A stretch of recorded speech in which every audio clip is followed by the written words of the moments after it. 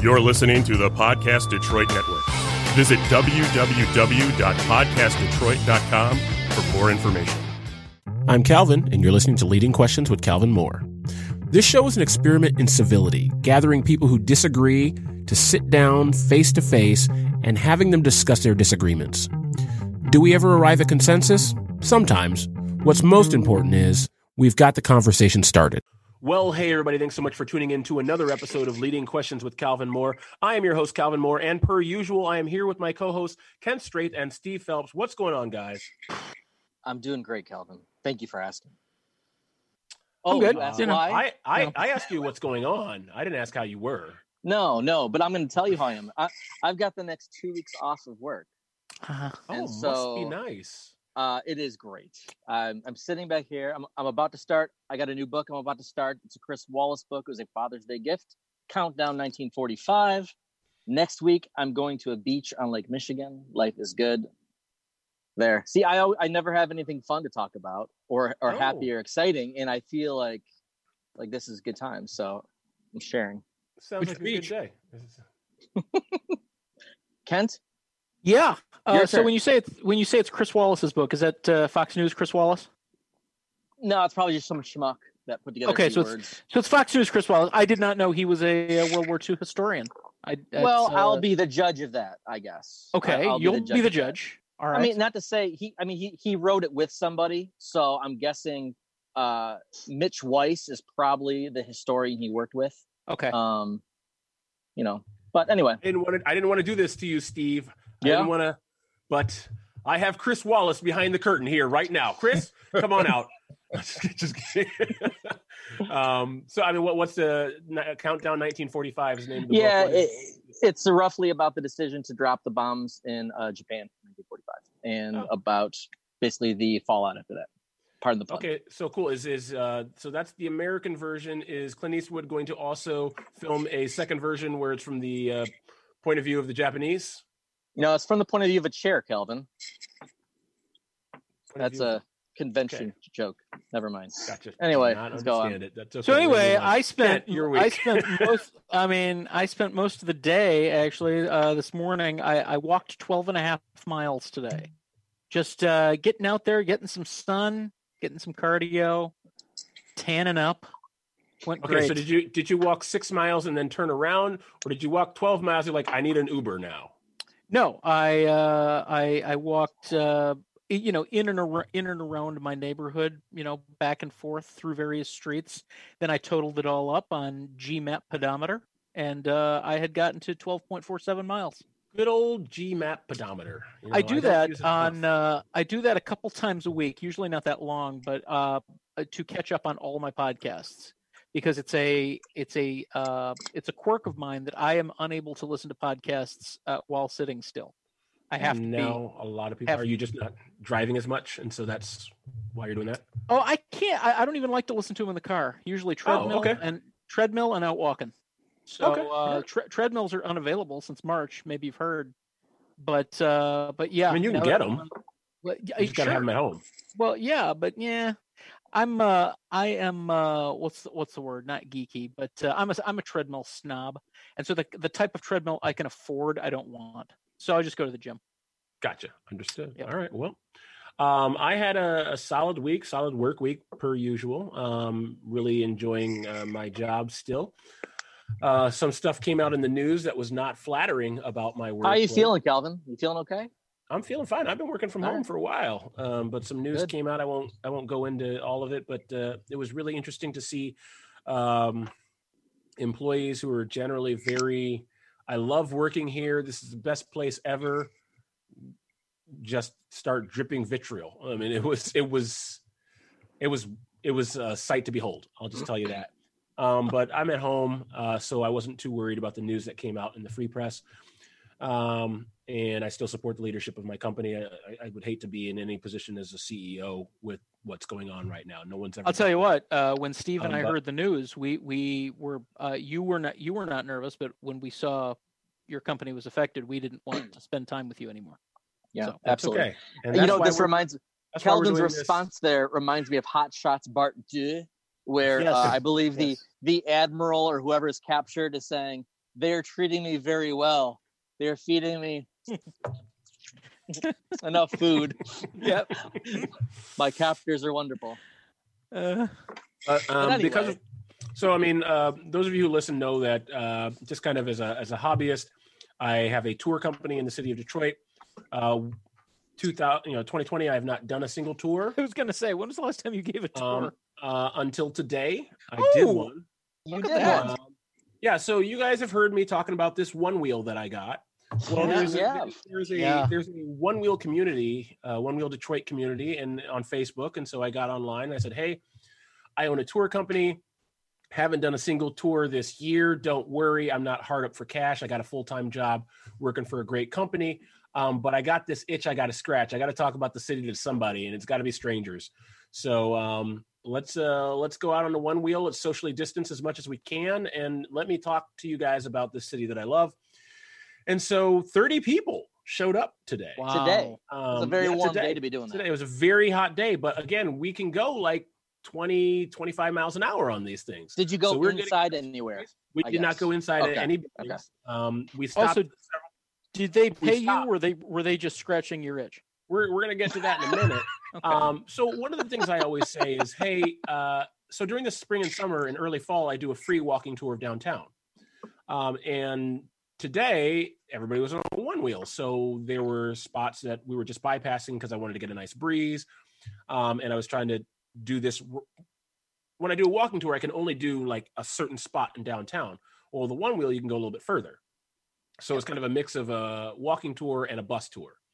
So we went a little bit further than a walking tour could go, but not as far as a bus tour would go, if that makes any sense. So at the beginning of every tour, I always say, hey, this tour is free. However, I do accept donations at the end. That's not obligated. But if you do feel obligated, I'm not going to fight you. And you have to understand these one wheels. I didn't think that I would make as much money as I did today for 2.5 hours of work. $7,000. It is good. No, it is good work where you can get let's just put it this way. Yeah. People who own one wheels have a certain amount of expendable income. Yep. Well, obviously they bought a one wheel. Yeah. I have the small one and it's $900. The large one is $1,700. And they had these things modded to the hilt, extra batteries, Bluetooth speaker systems, like all sorts of things that I don't have on mine yet. I got stickers. So like Calvin, didn't it dawn on you to cater to the bougie community long before today? I did, but now I'm thinking about changing my company's name from 7.2 Tours to Rich People Only Tours. The bourgeoisie. Yeah, absolutely. Company. I think you can really get rid of some of the riffraff if you put some sort of requirements on it. But yeah, no, I made a decent amount of money. I was able to give that to my wife to say, hey, put this towards some bills, because tips are a good amount of money during the summer, and now I've not been making them. So it was really nice to just go out and do that today. Who would really appreciate a big tip is I'm just saying, I know a certain kid who graduated from high school whose party you did not come to. Don't know who you're talking about. Anyway, okay, moving on. All right. Some callbacks are a little stale, but go on. Yeah, I know, right? I don't even know what you're talking about. That never came up in any of our episodes. Nope. So tonight, we're going to continue our Election 2020 series, and we're going to be talking about a topic that, admittedly, I don't know a lot about. I spent a little bit of time reading up on the topic tonight, but we're going to be talking about foreign policy. And I don't know when it comes to going to the polls that a lot of people are thinking, what is our stance towards our allies? What is our stance towards our enemies? But in any given news cycle in the last 4 years, and actually well before that, obviously, it's come up quite a bit, our interactions with other countries, other sovereign nations. And so wanted to bring on two people to talk about the topic of foreign policy. And to that end, I'd like to introduce both of them. First up, no stranger to our show, Professor Saeed Khan, friend of the show. At this point, he's a booster. He's got a jacket. He's got a jacket. Slipping us cash and envelopes. Yeah. Professor Saeed Khan is currently the Department of History. He works currently in the Department of History, and he's a senior lecturer in the Department of Near East and Asian Studies at Wayne State University in Detroit, Michigan, where he teaches Islamic and Middle East history, Islamic civilizations, and history of Islamic political thought. Mr. Khan is also a research fellow at Wayne State University's Center for the Study of Citizenship. He is also adjunct professor in Islamic Studies at the University of Detroit Mercy and at Rochester University, co-teaching a course on Muslim Christian diversity. Saeed, always a pleasure to have you on the show. Great to be back. The question I would have is, we do about 40 episodes a year. Saeed is typically on roughly 12. Are we going to read the whole bio every single time?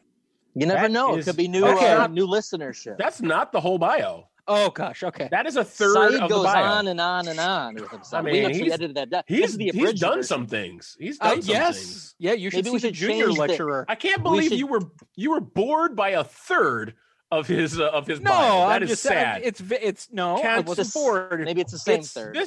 With that kind of attitude, Saeed is never going to get out of that fifth level parking garage. He's never going to move beyond parking attendant. Yeah. That is a topical joke from last week. Go on. Okay, to be fair, Ted is like bored with at least a third of whatever I say, so that there's symmetry there.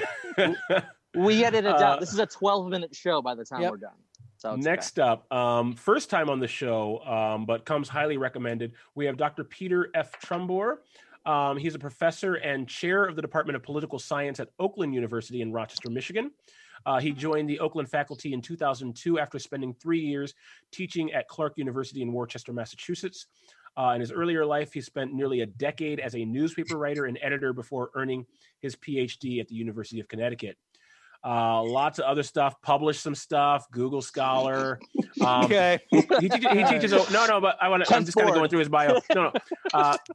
He teaches a wide array of courses in the field of international relations, including but not limited to international terrorism, negotiation and bargaining, international conflict and security, U.S. foreign policy, and an introductory level issues in world politics course. Dr. Trumbore, thank you so much for being on the show tonight. Well, thanks for having me. I appreciate it. By the way, Calvin, could you just pronounce one more time the name of the city in Massachusetts? I didn't want to jump on him so early in the show. Worcester, but Worcester would not be correct. Did I say Worcester or Worcester? Neither one of those is right. Worcester. Okay. Worcester. Wow, that is very Polish. Awesome. You just throw in letters in there that aren't there. That's awesome. No, I'm just kidding. I would have never known that. A Worcester is somebody who handles a politician's fundraising. There you go. Okay. That's good. Yeah. Fair enough. I stand corrected. Also, nuclear. So good job. I know. I can at least get certain things right. So let's dive right into questions here. And the first time you speak, I know Saeed, your voice is pretty familiar on the show, but we only have two people. But say your name first, and then jump into the question. But can you describe the priorities and strategies of post-Cold War American foreign policy? And I know that's a weird place to start because we've had foreign policy since the inception of the nation, but I guess we want to kind of focus more on today's policies, and I think starting there is a good place because a spot people might be familiar with. So can you describe the priorities and strategies of post-Cold War American foreign policy? And either one of you can go first. Peter, why don't you go first? First time. Okay. Well, thanks, Saeed. Well, so this is Peter. So here's the sort of thing, right? The Cold War ends, and we literally didn't really know what to do with ourselves from a foreign policy perspective. So there was a lot of drift. There was some sense that maybe what the United States should do should be to, focus our energies on sort of our international economic standing. But there was also this perception that as the last man standing at the end of the Cold War, that basically all the major problems had been resolved and the United States could sort of just stand on top of the heap and kind of coast. And the reality, of course, is that all kinds of things were happening around the globe that we weren't paying a lot of attention to. And it's really 9/11 that shocks the United States out of this period of sort of foreign policy torpor. We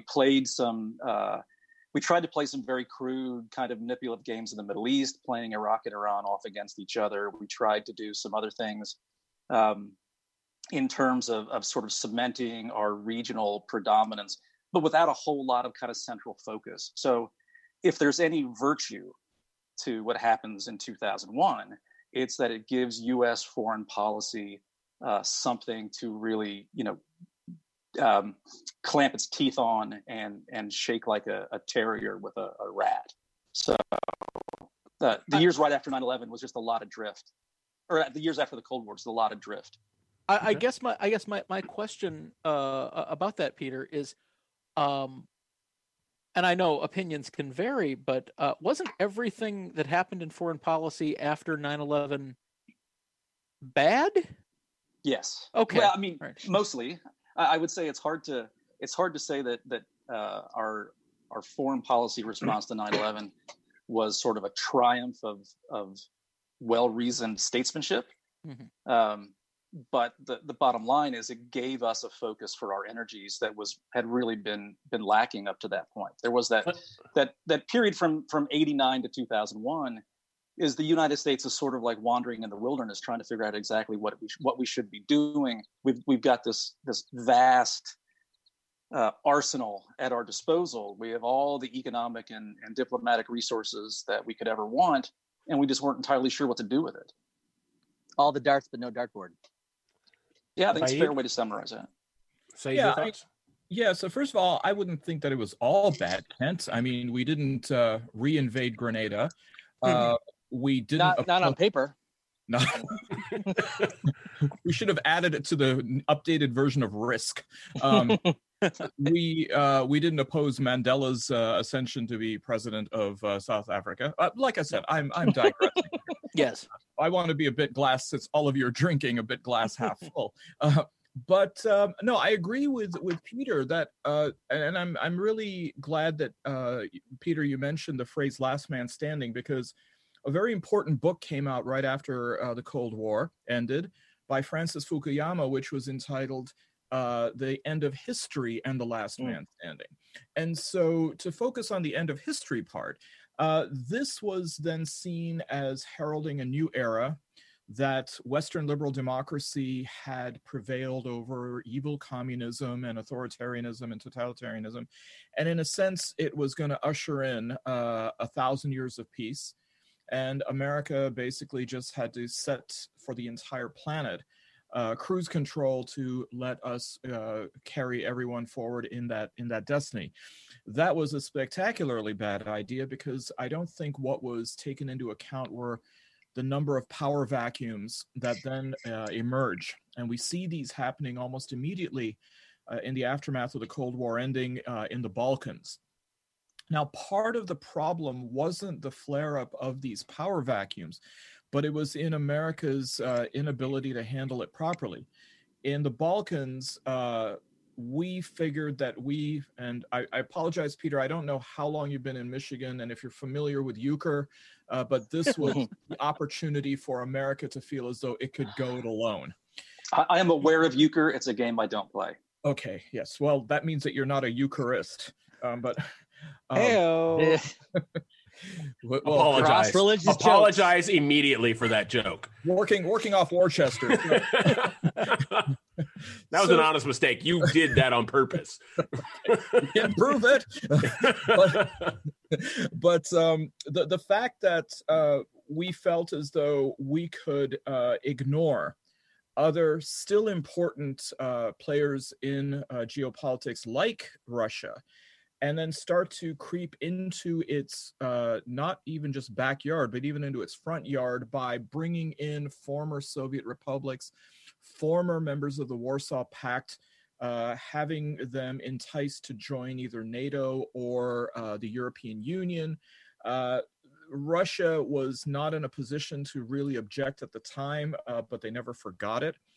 We also need to remember that around that time that the Cold War was ending, China was making a major shift. After Tiananmen Square in 1989, some of the policies of opening up its economic system under Deng Xiaoping were starting to emerge.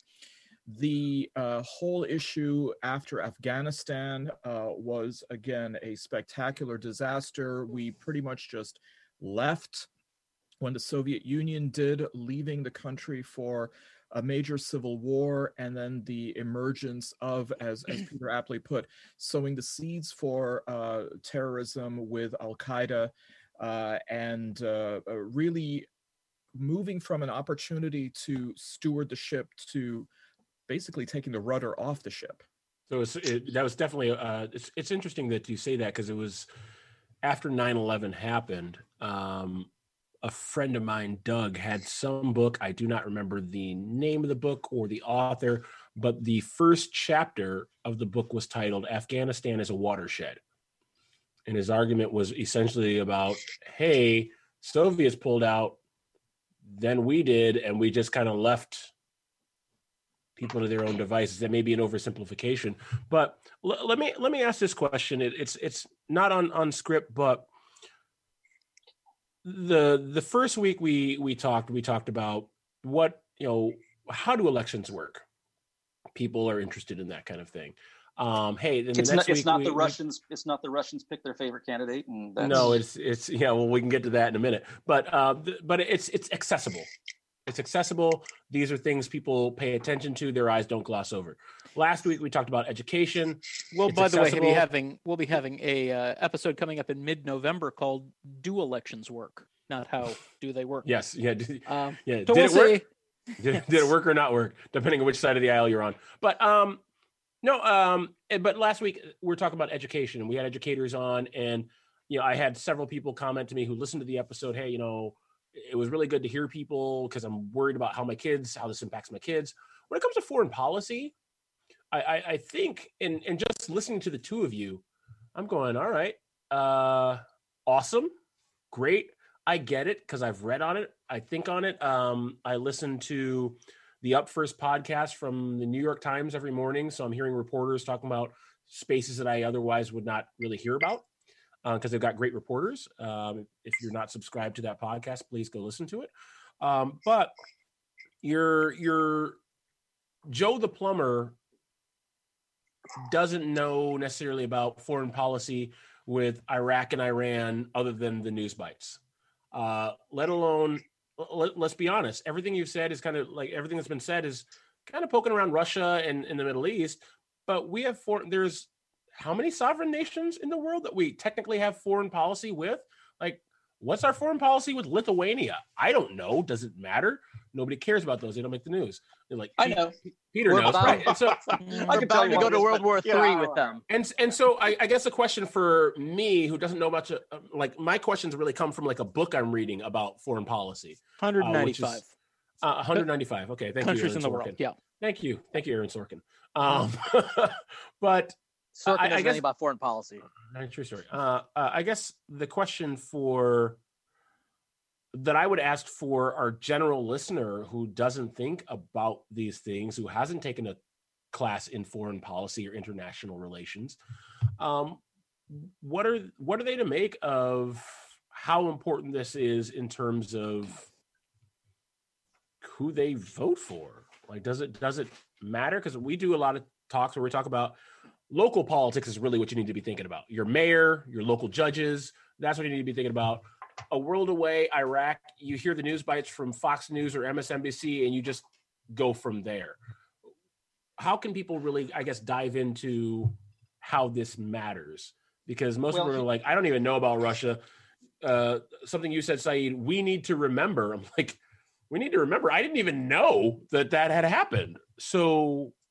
Well, then we need to member if you haven't had it before. Yeah, I remember. I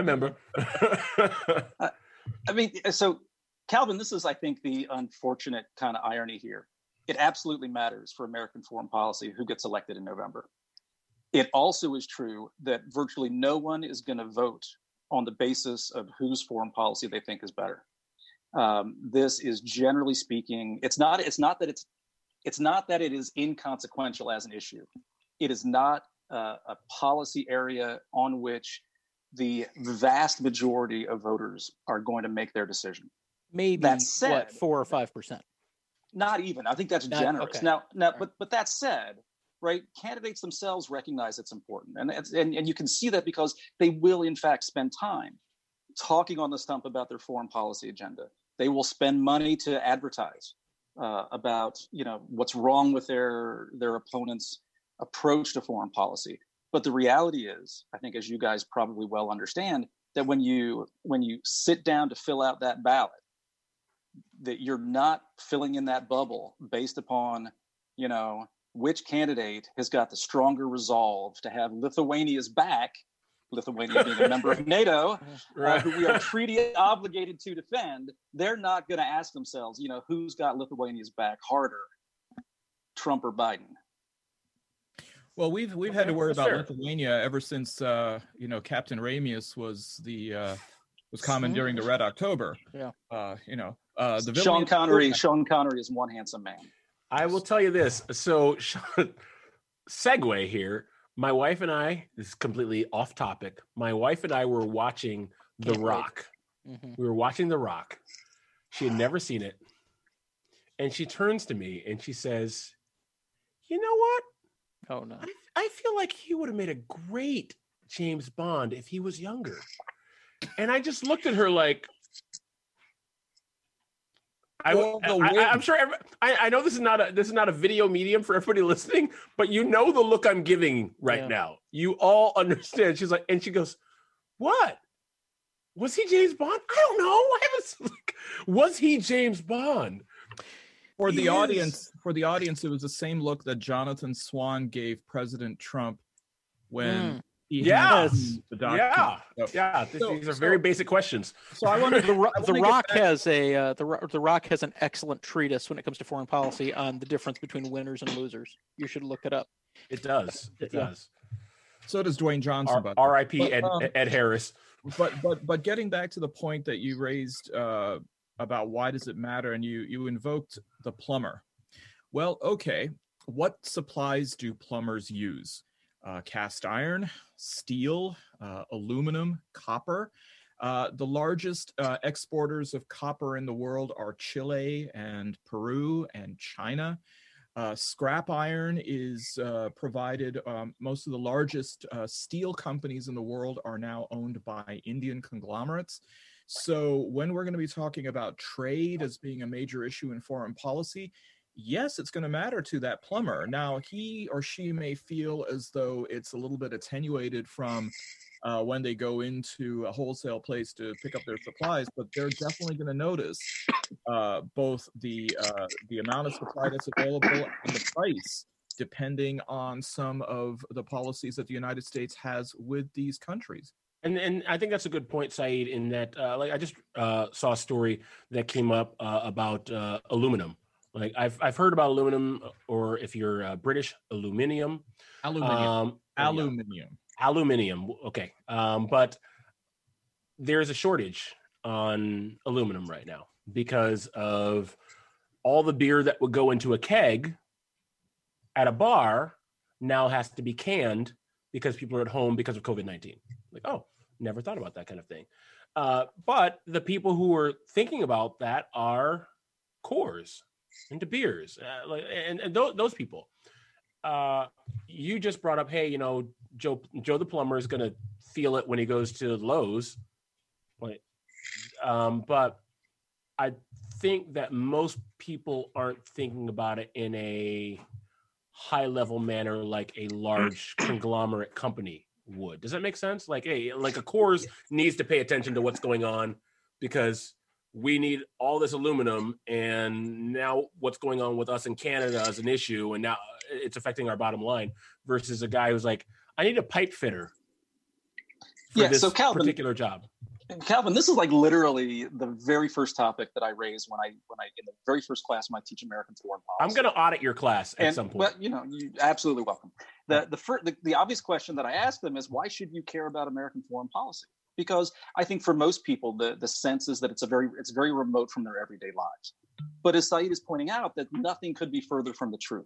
The jobs that are available to us, the goods and services that we want to purchase, the cultural interchange that we take for granted in terms of entertainment and sports and cuisine, all of these things, whether or not you're going to live or die from a deadly pandemic, all of these things are fundamentally intertwined with the relations that the United States has with the rest of the world.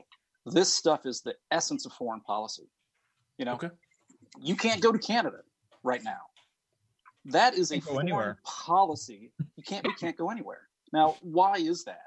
Because we have horrendously botched what is a domestic health crisis, public health crisis.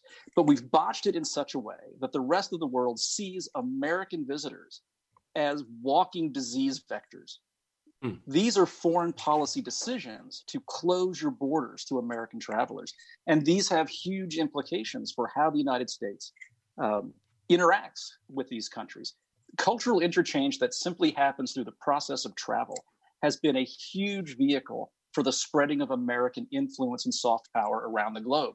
And the fact that people can come here, experience life in the United States, and go back home has been incredibly valuable to America's standing in the world.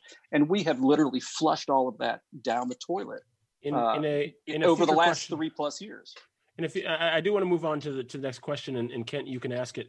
Whichever question you want to ask. Can I just ask Peter? Peter, do you ever show the video of Matt Damon in Good Will Hunting when he goes through that? You like apples?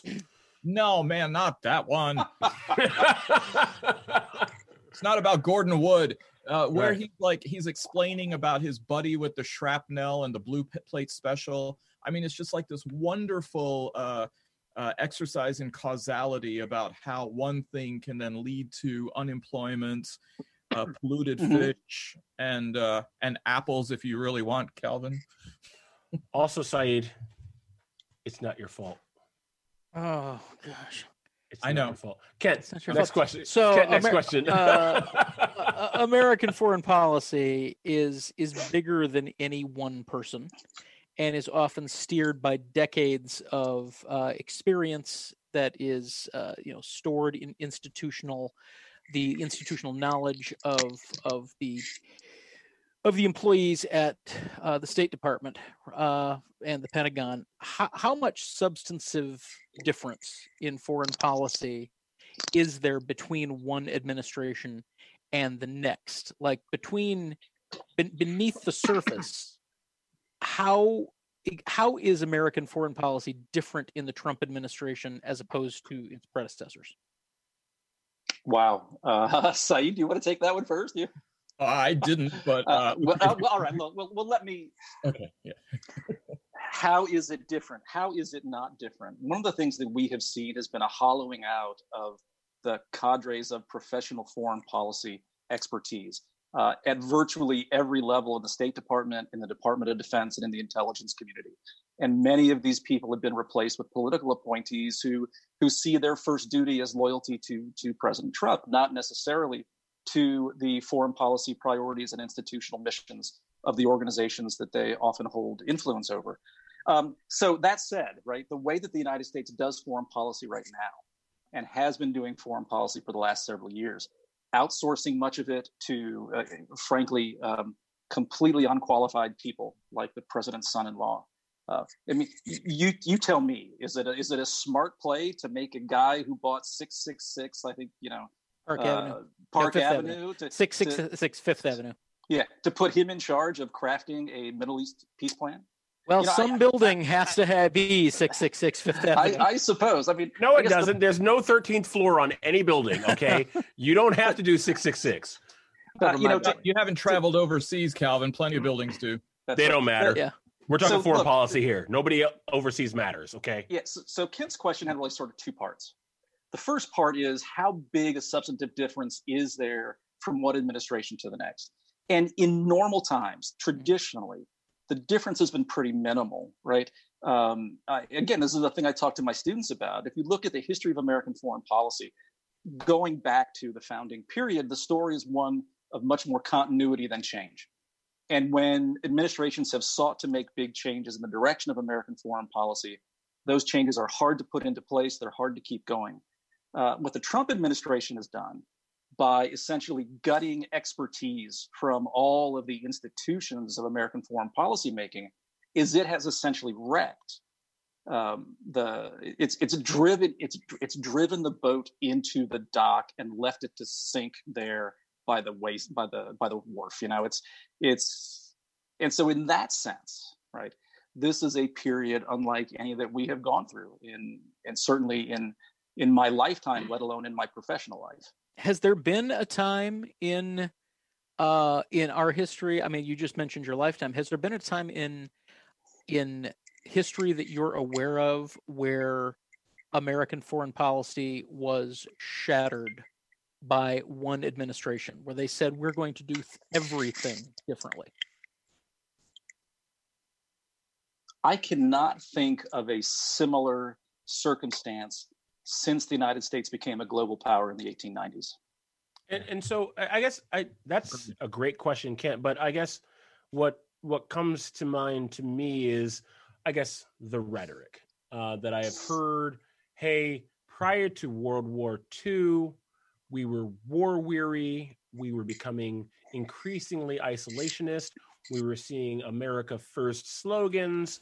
And then we got bombed by the Japanese at Pearl Harbor. And overnight, as a historian, I know it was not overnight, but overnight, we became Big Brother. We became George Orwell's worst nightmare. We became not isolationist, but the world police. Team America, Durka Durka, Muhammad Jihad.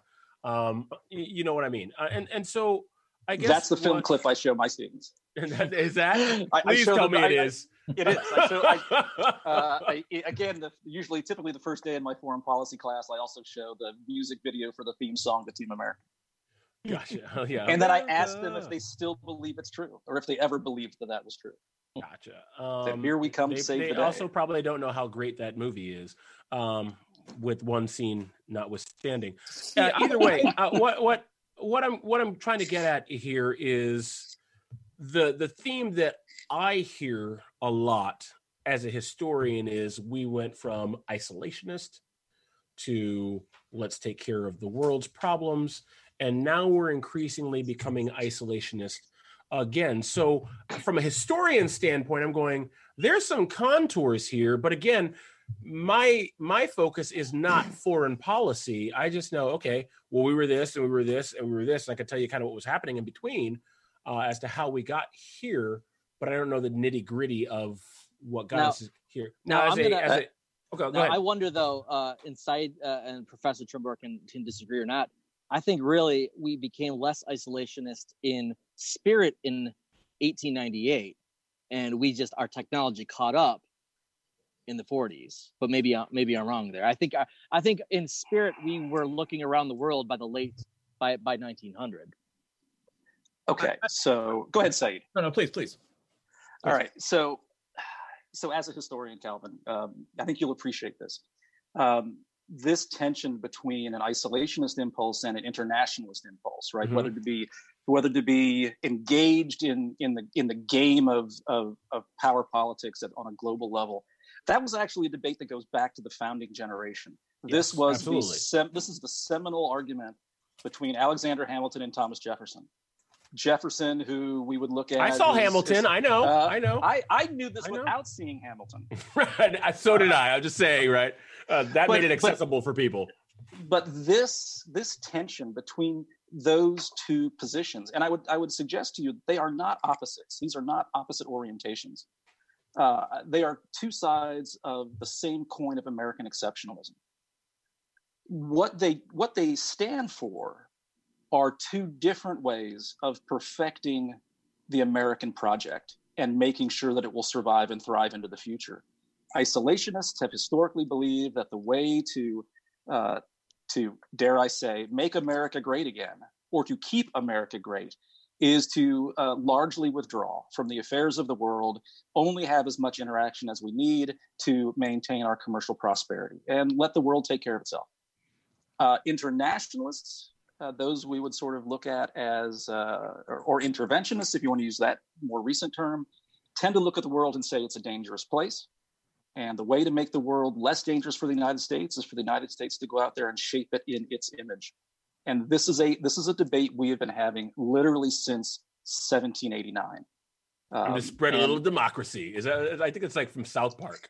Well, that's like, it's time to spread a little democracy. That's one of the four. That's one of the four objectives that's stated about U.S. foreign policy is the promotion of democracy and human rights, maintaining or increasing a balance of power, the idea of trying to enhance or have access to markets and resources, and then, of course, this catch-all about national security. And it seems as though there's, like what Peter is saying, the whole notion between isolationism and interventionism is about whether these can be achieved either through the projection of power, which is, you can do that as being an isolationist, or the actual assertion of power is required, which is what an interventionist is going to go ahead and say. And one could argue that we kind of fell, pardon the French, kind of ass backwards into imperialism as a result of the Spanish-American War. We held our powder dry after World War I, when we didn't get into the League of Nations because the Senate wouldn't ratify the Treaty of Versailles when Wilson came home. And then the Great Depression kind of, in a way, held us to look domestically. After World War II, it was an inevitability because the two largest imperial forces were now bankrupt, France and particularly Great Britain.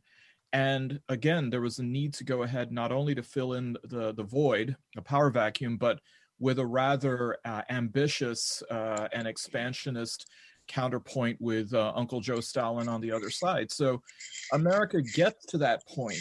But I think getting back to the original point that you're asking about changes, I would say that this is, again, something that is not just unique to the Trump administration. It's a trajectory that really began at the end of the Cold War.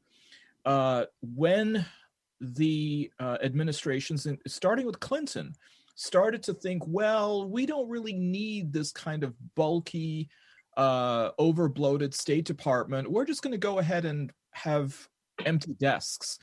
And particularly, you saw how this became problematic at the time of George W. Bush and 9/11. There were entire quote-unquote desks, meaning experts, within the State Department that weren't at their desks. Those positions were not filled. And those are meant to be those career professionals who have the history. They were there when Nixon went on a bender and almost alerted the nuclear arsenal, and Henry Kissinger came in and says, that's a bad idea. But that's the other point, that there were always other professionals who served as the kinds of fail-safes and the circuit breakers in the system to actually say, this is a really bad idea. And we had leadership who actually accepted the opinions of people around and saying that the gut is not the final arbiter in foreign policy decisions. Well, I want to sort of touch onto that because it raises something that's got a contemporary echo. This is also the period in which the United States really becomes enamored of what we tend to refer to as sort of national technological means. So an emphasis on electronic intelligence and an emphasis on satellite surveillance and a downplaying of the importance of human intelligence, right? People on the ground, whether they are embassy staffers or they are experts at a State Department desk or whatever. And the contemporary echo, like literally right this minute, is the debate within the intelligence community over the quality of the intelligence concerning the Russian bounties in Afghanistan for American service personnel. The on-the-ground people in the military and the CIA say, yes, we know this to be the case. We have interviewed people, we have captured people, we have confiscated American dollars, some of $500,000 at a Taliban safe house. We know this is going on. The National Security Agency, which oversees America's electronic intelligence gathering apparatus, says we can't confirm that because we've not intercepted any message traffic that indicates that this is actually true. So we can't sign off that this is the consensus of the intelligence community. And it's that debate, right, over are we going to trust people or are we going to trust an electronic intercept that has given the president cover to say, look, if this was solid, then I, of course, would have done something. So this is like a long-standing, what Saeed said was right, that this hasn't happened overnight, right? the dysfunction we see today is the product of decades of institutional paralysis and the hollowing out of the governmental bureaucracy, the denigration of expertise, and all of these kinds of things. Okay, so what it's taken is like a President Trump to weaponize that against his own country. What I want to step backwards real quick because I want Steve to get to question 4. Like, I'm loving this. I might split this episode in 2 if you guys could stick around a little bit longer than normal. But I mean, this is just great content. But Peter, I gotta ask this question. If we step back, so we're talking about people on the ground, boots on the ground. Basically, anybody who listens to the show that might watch something like The Americans, like it's Cold War spy stuff, right? Whatever.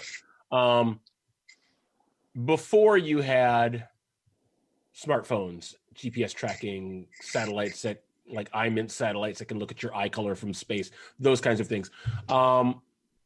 As a expert in political science and the history of that, would you say that has changed with the inception?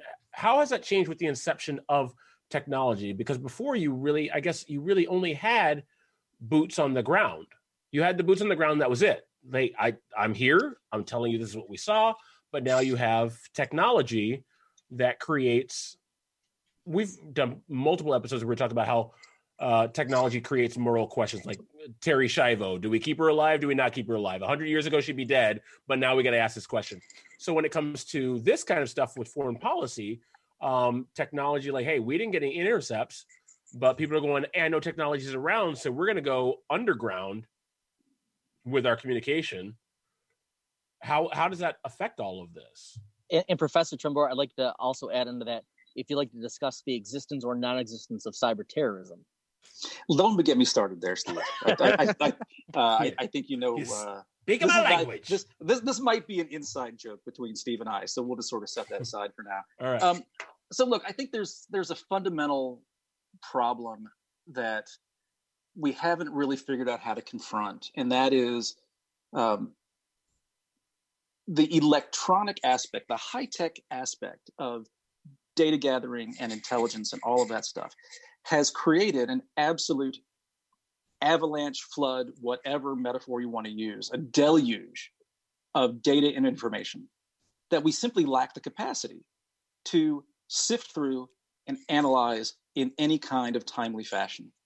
So this is this case where more information does not necessarily mean better information. Let's turn the clock back 20 years to the time leading up to 9/11. Here's a situation where you had all kinds of human intelligence and electronic intelligence that indicated bad things were about to happen. The failure there was a failure of human beings to coordinate across institutional boundaries. CIA wasn't talking to FBI, and I think anyone who's read The Looming Tower, saw the HBO adaptation of it. I mean, you see that play out, right? That was a problem, but the information was there, right? The information was there. The failure was to put the information together. Fast forward to the Lashkar-e-Toiba terrorist attack in Mumbai in India. Here, the NSA had in fact collected the email and cell phone traffic of the people who were planning that operation. It was all there. It was all there in the databanks. Nobody ever looked at it. No one ever saw it. They only discovered after the fact that the architect of that attack was an American Lashkar operative who literally was the guy on the ground that put that operation together. India's 9/11. The NSA found out about that after he was arrested. After he was arrested as a consequence of good old-fashioned gumshoe intelligence counterterrorism work. So, I mean, having all of this capability doesn't necessarily mean that we are able to leverage it to either advance American interests the way we might want to, or frankly, to make America any safer than we would have been if we didn't have these vast server farms full of each of your, browser histories. And isn't it interesting that there's a direct parallel between that, Peter, and media outlets doing the same thing? I mean, the fact that you have fewer journalists on the ground who are in bureaus around the world, cultivating relationships with the local people, with the local gentry, trying to understand the moods, how they may be changing in microaggressions and otherwise. And you're absolutely right. I mean, I've spoken to people at the CIA, and it is, I mean, they will occasionally go ahead and divulge some stuff because it's not classified, but they'll say, yeah, there's definitely been a policy shift away from having assets on the ground as pervasively as they used to. And so it's not, there's just no way to go ahead then and be able to quantify what is lost when you have one person who is in a community for maybe as much as a decade, as opposed to just saying, hey, well, we've got all this big data that's going through the servers at NSA. You know, Saeed, we could talk about that in intelligence and statecraft. We could talk about it in the news media. We could frankly talk about it in our own fields of political science and comparative politics, right? I remember as a graduate student being told that comparative politics no longer meant that you were going to go and immerse yourself in a foreign country and its language and its people and its history in order to understand it. That what it means today to be a political scientist is to manipulate big data sets and to do fancy statistical analysis to try to identify these big replicable patterns of behavior. And anybody who thought that comparative politics might mean you should go and maybe, you know, live in the country you're going to spend your career trying to understand, that was old fashioned. That was no longer the modern way. Yeah. I'm gonna move on here and pivot off something Calvin talked about earlier about how does all this, why should it mean something to the average voter? So I'm gonna put a couple of questions here together and like you to discuss as you wish. Please discuss here how trade imbalances actually in the domestic economy might influence foreign policy. And then on top of that, quasi-related, I'd also like to take a look at how the U.S. proclivity to use economic sanctions as punishment has destroyed perhaps what remains of the U.S.'s hegemonic soft power. And then also, was it worth a whole lot to begin with, or was it something that we kind of talked about at home, but it really didn't deliver the way we wanted it to? And also, when we talk about soft power, please define that. Define what soft power is, because you said it earlier, Peter, as like a throwaway statement. I was like, I don't know what that is.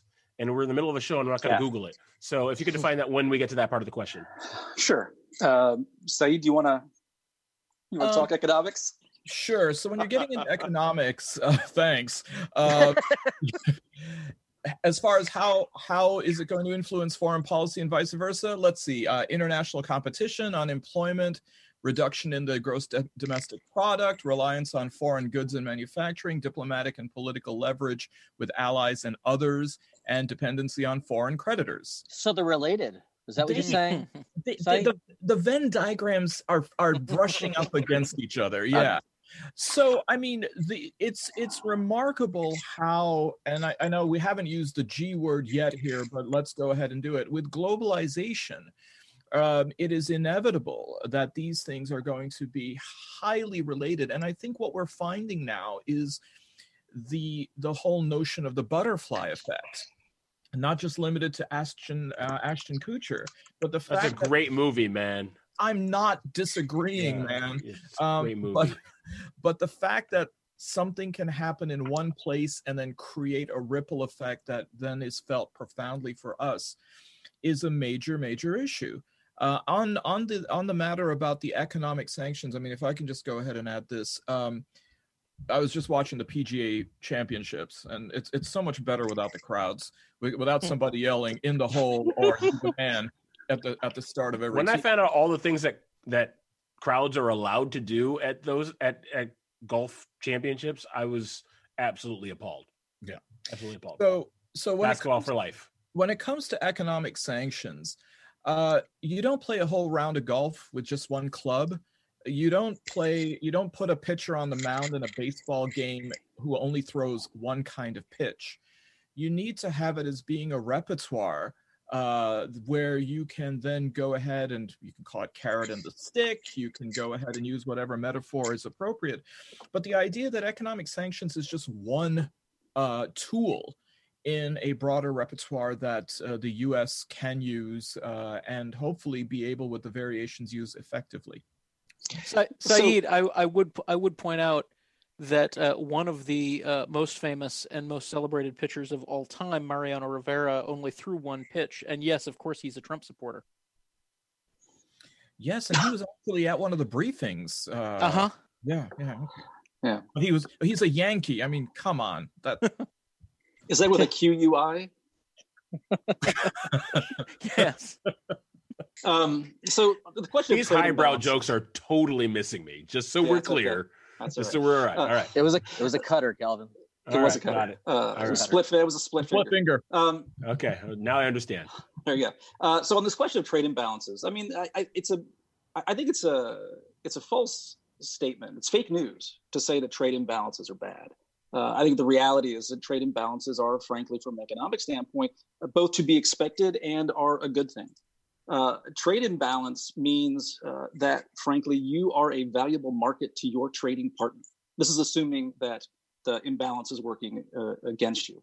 And that means that your trade partner, who is selling way more stuff to you than you might be buying from them, they need you as a market.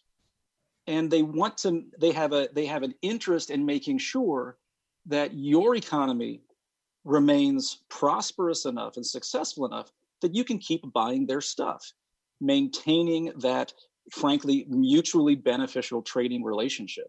Are you talking about Adam Smith here, Professor? Or are you talking I am really talking more about David Ricardo. Right. But Ricardo, this whole notion of comparative advantage would assume that over time, things ultimately balance out as each trade partner specializes in the things that they do best. Regardless, that assumes that all trading commodities are equally valuable, which is Adam Smith isn't true. Adam Smith is more the point of view of nobody's doing this altruistic. The invisible hand, and if you watch A Beautiful Mind with Russell Crowe, you get the famous quote, "Adam Smith was wrong." Of course, he's talking about different ways to sort of think about what your best interest really is. Anyway, that's a different movie-based digression. You like apples? But it's easy. It's better to achieve a Nash equilibrium if the other side isn't loaning you the money. And I think that's one of the challenges that we're finding with trade imbalances today, is that in the case of China, they're also our largest creditor. So they want to prop us up rightly because we are a large consumer market. They're lending us the money to prop us up. That's right. But then we have to think about long term. What does that really mean for us? I remember how they played this beautifully. They're lending us money that's never going to come due, right? I mean, remember under the George W. Bush administration that he gave the entire nation $1.5 trillion to go out there and spend nicely. It was a tax rebate, Saeed. I don't know, man. I got to check. It wasn't a rebate. So, but the piece of that, though, I mean, what this relationship is sometimes described as is sort of like economic mutually assured destruction, right? China parks a lot of money. They lend a lot of money to us at a very, frankly, typically very favorable rate of return. Like they're not giving it to us for free, right?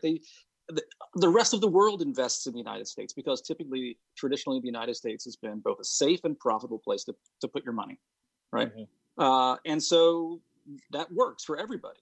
What this means, though, is that China has no incentive, not unless they also want to economically collapse. They have no incentive to call that bill due. Because and that's what I was getting at. Like that, they're never going to call that because then they collapse, right? Because what happens, right? All those dollars flood onto the international market. The value of the dollar collapses, meaning the value of China's remaining holdings also collapse, and it's just a cascade of economic disaster. And so there's a sense that this relationship is both mutually beneficial, but interrupting it in a significant way would also be mutually destructive. Absent alternatives. So right now, China is putting in 1.5 trillion into its new Silk Road, the Belt and Road Initiative, which means that it also then has access to ports It has access to military refueling bases. It has access to new commercial ventures. And also, as you see with its rather large $400 billion aid package or investment package with Iran, the ability to move outside the dollar. So China is going to be providing goods and services and infrastructure development in exchange for Iranian oil, circumventing the American sanctions on Iran in a way that the United States is really going to be hogtied to be able to do anything about it. And then it shows America's leverage around the world starting to decrease. So speaking of that leverage, let's define what soft power is. Oh, sure. I don't know what that is.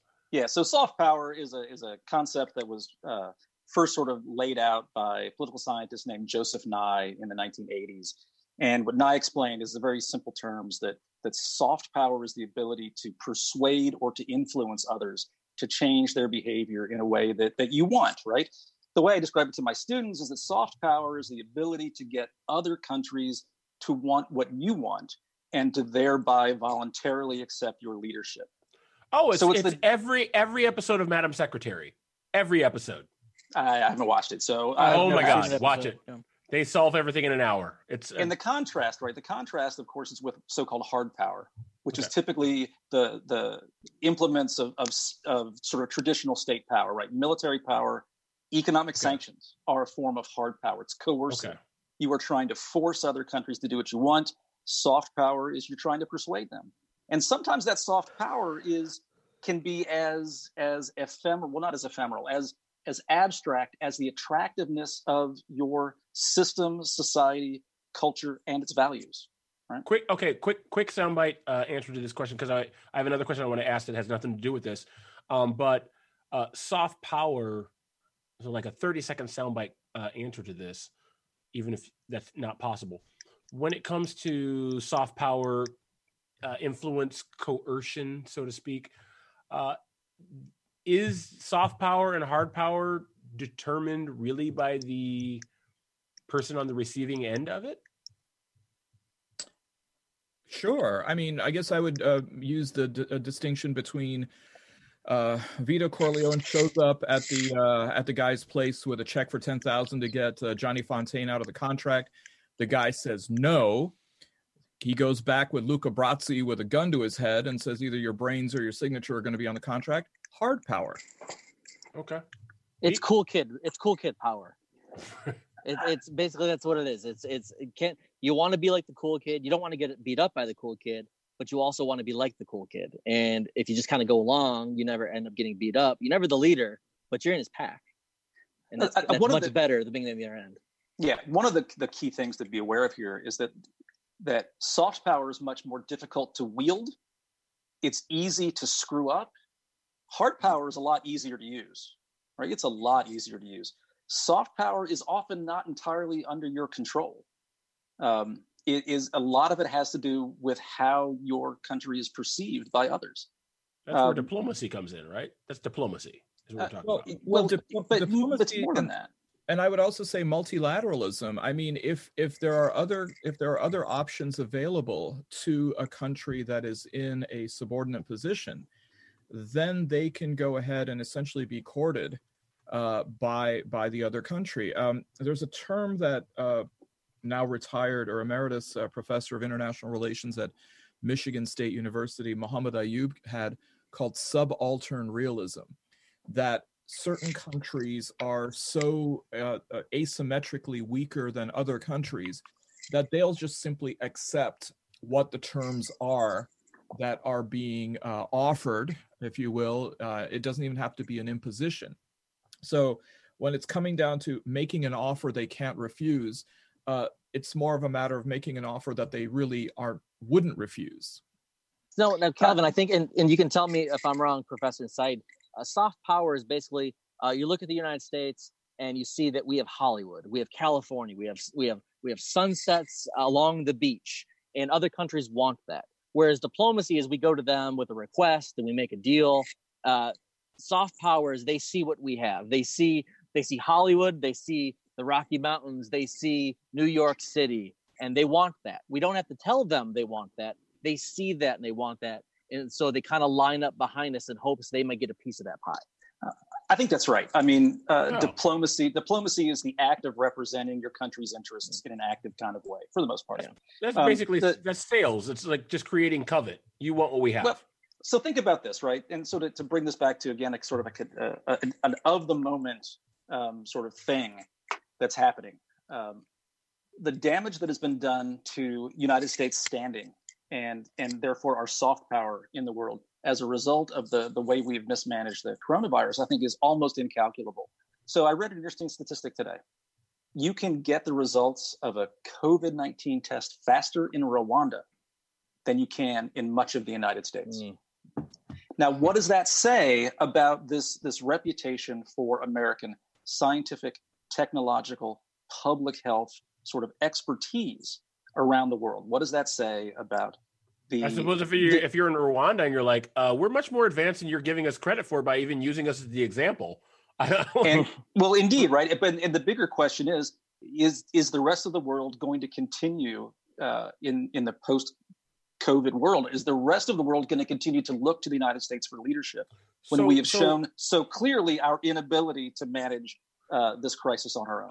So let's jump forward. I mean, not using Rwanda as an example here, but hey, Rwanda forever. No, maybe this is. Yeah. I see what you did there.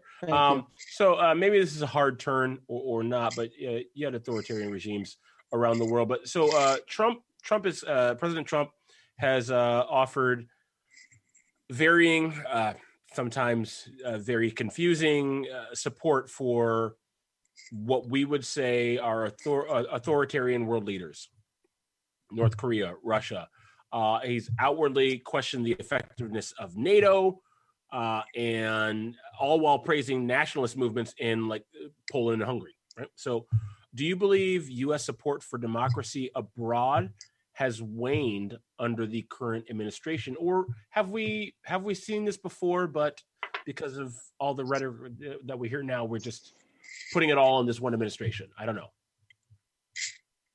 Saeed, Pete, whoever. Hey. Okay. There's a couple things. The United States, again, this is another one of these long, deep sort of historical patterns. The United States has long had an ambivalent attitude towards democracy promotion abroad. We've spent as much time arguing that certain peoples are not fit for democratic rule as we've had trying to convince other countries to become democratic. This is the very long sort of back and forth on that issue, just like so many others in the history of American foreign relations.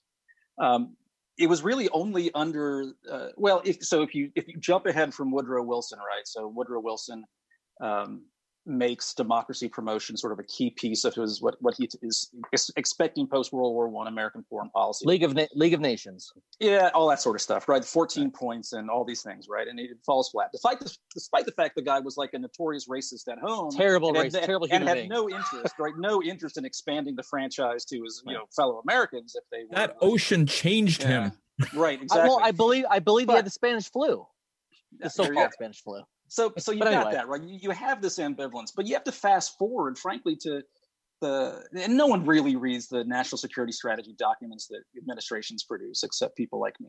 But you've got to fast forward to George W. Bush, to really one of the first times you see in the stated national security policy of this country, the idea that the promotion of democracy is in America's national security interest. Because his own father had, in fact, argued the opposite, right? That it could be counterproductive to America's national interests to push certain authoritarian states, especially big ones like China that we were trying to quote as economic partners, to push them too hard. Ronald Reagan was an opponent of the use of economic sanctions to bring about majority rule in South Africa. Reagan believed that maintaining good relations with the white minority Afrikaner government was the appropriate thing for America's national security interests.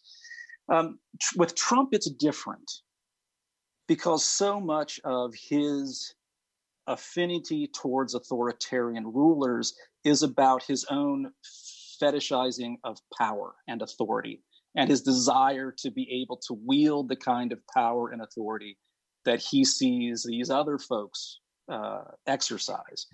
And his sort of love affair with authoritarianism has got a long documented history that goes all the way back to the late 1980s in public interviews that he's given and public statements and stuff like that. So this is really, his flirtation with Kim Jong-un and Vladimir Putin and Xi Jinping. These are just part of who the guy is. I don't think Trump represents a departure from this historical norm of our ambivalence about democracy in other countries. Well, Professor, let me just follow up on that. Sure. Do you have, and this is a question I admit that is unanswerable, so I'm asking only for your supposition. Totally off the rule of questions. And that is dead. Yeah, the cat is the cat is dead and alive at the same time.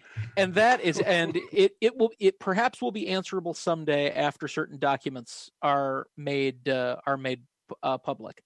Do you feel that Vladimir Putin in particular is a soft spot for Trump because of said fetishization of authoritarianism, or that there is a illicit financial relationship? Which is more likely, or both?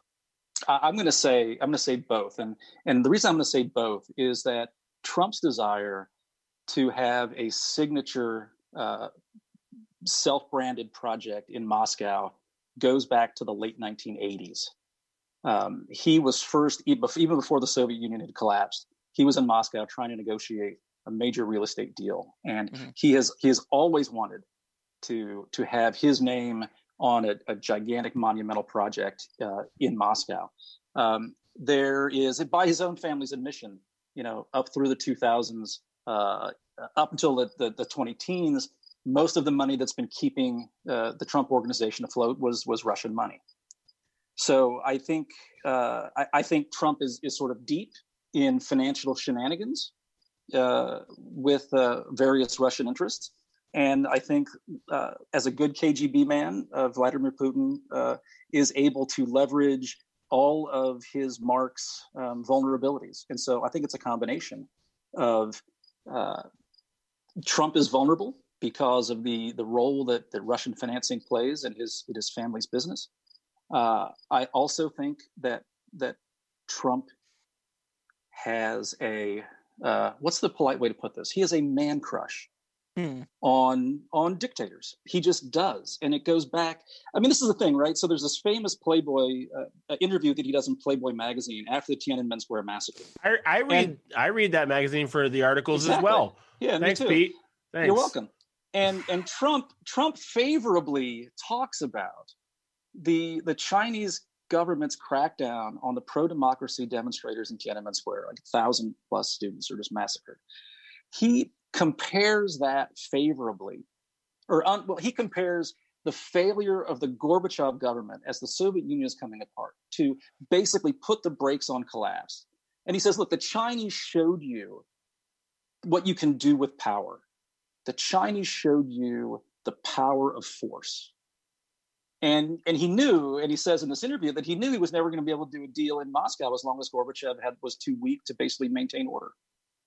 So you go all the way back to Tiananmen Square, and Trump is talking about the use of the military to crush pro-democracy demonstrators as a laudable, as a virtue, right? Showing your dedication and showing your willingness to use force to maintain power. And so this is not something that he's come to recently, right? These are long-held attitudes that this man is just part of the way he sees the world. And I think it dovetails then with not just ambivalence, I would actually say in many cases outright antagonism toward democracy. 1953, Mossadegh in Iran, 1954, Arbenz in Guatemala, 1961, Lumumba in the Congo, 1962, Nkrumah in Ghana, Allende, 73 in Chile. What does Henry Kissinger say about Chile, right? We can't allow a country to go communist just because of the irresponsibility of its voters. Exactly, which is what John Foster Dulles also believed as the Secretary of State for Eisenhower, but also importantly, humanitarianism can't be our foreign policy. But look at the tragic consistency that even under Kennedy, you then have the ouster of Lumumba and Nkrumah, which I think have probably been eclipsed because of what is seen as his more admirable, though completely failed attempt to get rid of Castro with Bay of Pigs in 61. So you've got that going on. What I would like to say, though, 2 points. You're absolutely right that he has a thing for dictators, whether it's MBS, Mohammed bin Salman in Saudi Arabia, and the swag and all that they have. But I think it goes deeper. If you take a look at his admiration for Duterte in the Philippines, Modi in India, Erdogan in Turkey, Orban in Hungary, and I'm sorry, I forget the guy from Poland. But all of these are democratically elected leaders. So now what he's in fact trying to internalize is the idea that, and I will use this phrase, it's almost like a kind of democratic penis envy. Well, they were democratically elected. How can they do it and I can't? Remember, he also famously told Xi Jinping, wow, you're president for life. I'd like some of that. But here he's wondering why he is being suppressed by those pesky old kids, the founding fathers of the United States and the Constitution. The other issue, though, and this goes back to something more structural, his view about NATO, and I mean, all right, I'm just going to go ahead and say this. And by the way, only one without a drink tonight, guys. But in the annals of a broken clock is sometimes right twice a day, I think Trump is, not that he, I think, even realizes it, he's probably right about NATO for the wrong reason. NATO has been trying to reorganize and recalibrate its relevance since the end of the Cold War. It was a Cold War device. It was designed specifically with containing the Soviet Union and its satellites. And now it operates well outside its mandate. There were two other defense configurations that came out as well. One was CENTO, the Central Nations Treaty Organization, and CETO, the Southeast Asian Treaty Organization. We don't really hear much about those anymore. But the idea that these super defense pacts anymore, this is the first time I'm hearing of either. Calvin, I think you're most voters are like, what? Yeah, most voters are like, what the hell are you talking about right now? Well, that's the thing. I mean, in some cases, we just never emphasize that because everything is Eurocentric. But the fact that he has he's got a problem with NATO. There's a je ne sais quoi here, but he doesn't know how to articulate it, both literally and figuratively. What are his issues with NATO? So he comes up with these things that speak within his vocabulary. Oh, well, they're not very fair to us. They're not holding up their end of the bargain with funding it. I think that this is a bigger and deeper issue that's facing the European countries and the United States. Okay, Saeed, stop for just 1 second, because I mean, it seems like you and Pete are probably from the same. I'm not going to ask what your political affiliations are, but it seems like you're probably more aligned than what we're typically used to getting. We don't get a lot of conservatives on the show for a number of reasons. So let's say that a conservative were on the show right now, not Trump speaking for himself, but let's say it was you, talking head on the left and then the talking head on the right. What would a conservative talking head person say on this issue? Not like if we're talking about voters' rights, if we're talking about civil liberties, if we're talking about culture wars, if we're talking about education, I could easily jump in and say this is what a conservative person would say. What would Francis Fukuyama say, Saeed? Yeah. So my question is, what would be the antithesis to what you're saying be, and how would you respond? And are they both equally valid? Okay, so I think you're mischaracterizing Saeed's position here on NATO, because this not. I don't understand it. So I'm wondering what would the other side say. So the other side would be one that really sort of embraces institutionalism, international institutionalism, and would talk about, so what Saeed is essentially saying, and I think there's some value here, right? That there are problems in the NATO structure with burden sharing. The United States has long railed against a number of our sort of defense partners and argued that they just simply don't keep up their fair end of the bargain, that the United States, commits far more to the defense of our allies than our allies commit to their own defense. And Trump has said that. And Trump has absolutely said that. Right? Yes, he's absolutely said that. The flip side of the argument, which I would present, would say that that's the price that we pay for keeping them in our back pocket and not putting them in somebody else's. That this is a net positive for the United States. It keeps them dependent upon us. This is especially true of the Europeans. The last thing the United States should want is for the Europeans to establish an independent military capability that we are not in control of. Would you consider this an extension of the Monroe Doctrine in that case? The Monroe Doctrine? We're not doing that. We're not doing that. You mean Maryland, right? What I would say, though, right, what the United States has long sought to prevent is the Europeans developing essentially an independent, on par kind of military capability that we didn't have a piece of. This is in part why the European Union has never been allowed to develop a European military, and why it has always been good for us, for Britain up until now, to be in the European Union, because they were our agents to screw that institution up when we were afraid it was becoming too independent of what our interests were. Oh. So the fact that we're like going to kick NATO to the curb right now and say to Germany and France and the Baltic states that, hey, you're on your own. I mean, the last thing anybody should want would be a remilitarization of Germany. So let me ask this then, as someone who doesn't understand 95% of what you just said. No, just kidding. I understand. I'm able to track with some of it, but is there anything? And this show tends to attract more liberal people than conservative people. We've had some, but the conservative people that we have gotten primarily, by and large, have been exceptional people. None of them were available tonight. It is what it is. My question is, can either of you look at a Donald Trump from a foreign policy standpoint and go, not bad. Like, I hate his moral standing. I like, he's talking about grabbing women by all the, but like, hey, foreign policy standpoint, like, okay, not so bad. I get that. I don't agree with this, but I'm okay with this. That makes sense.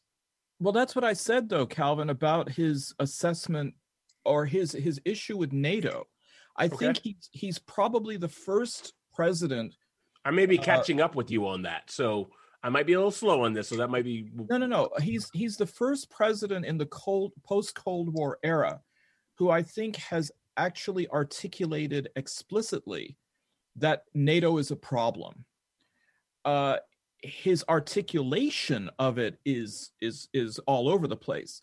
But I think the fact that he's the first one to sort of put his finger on the issue and say, yes, this is a problem for the United States.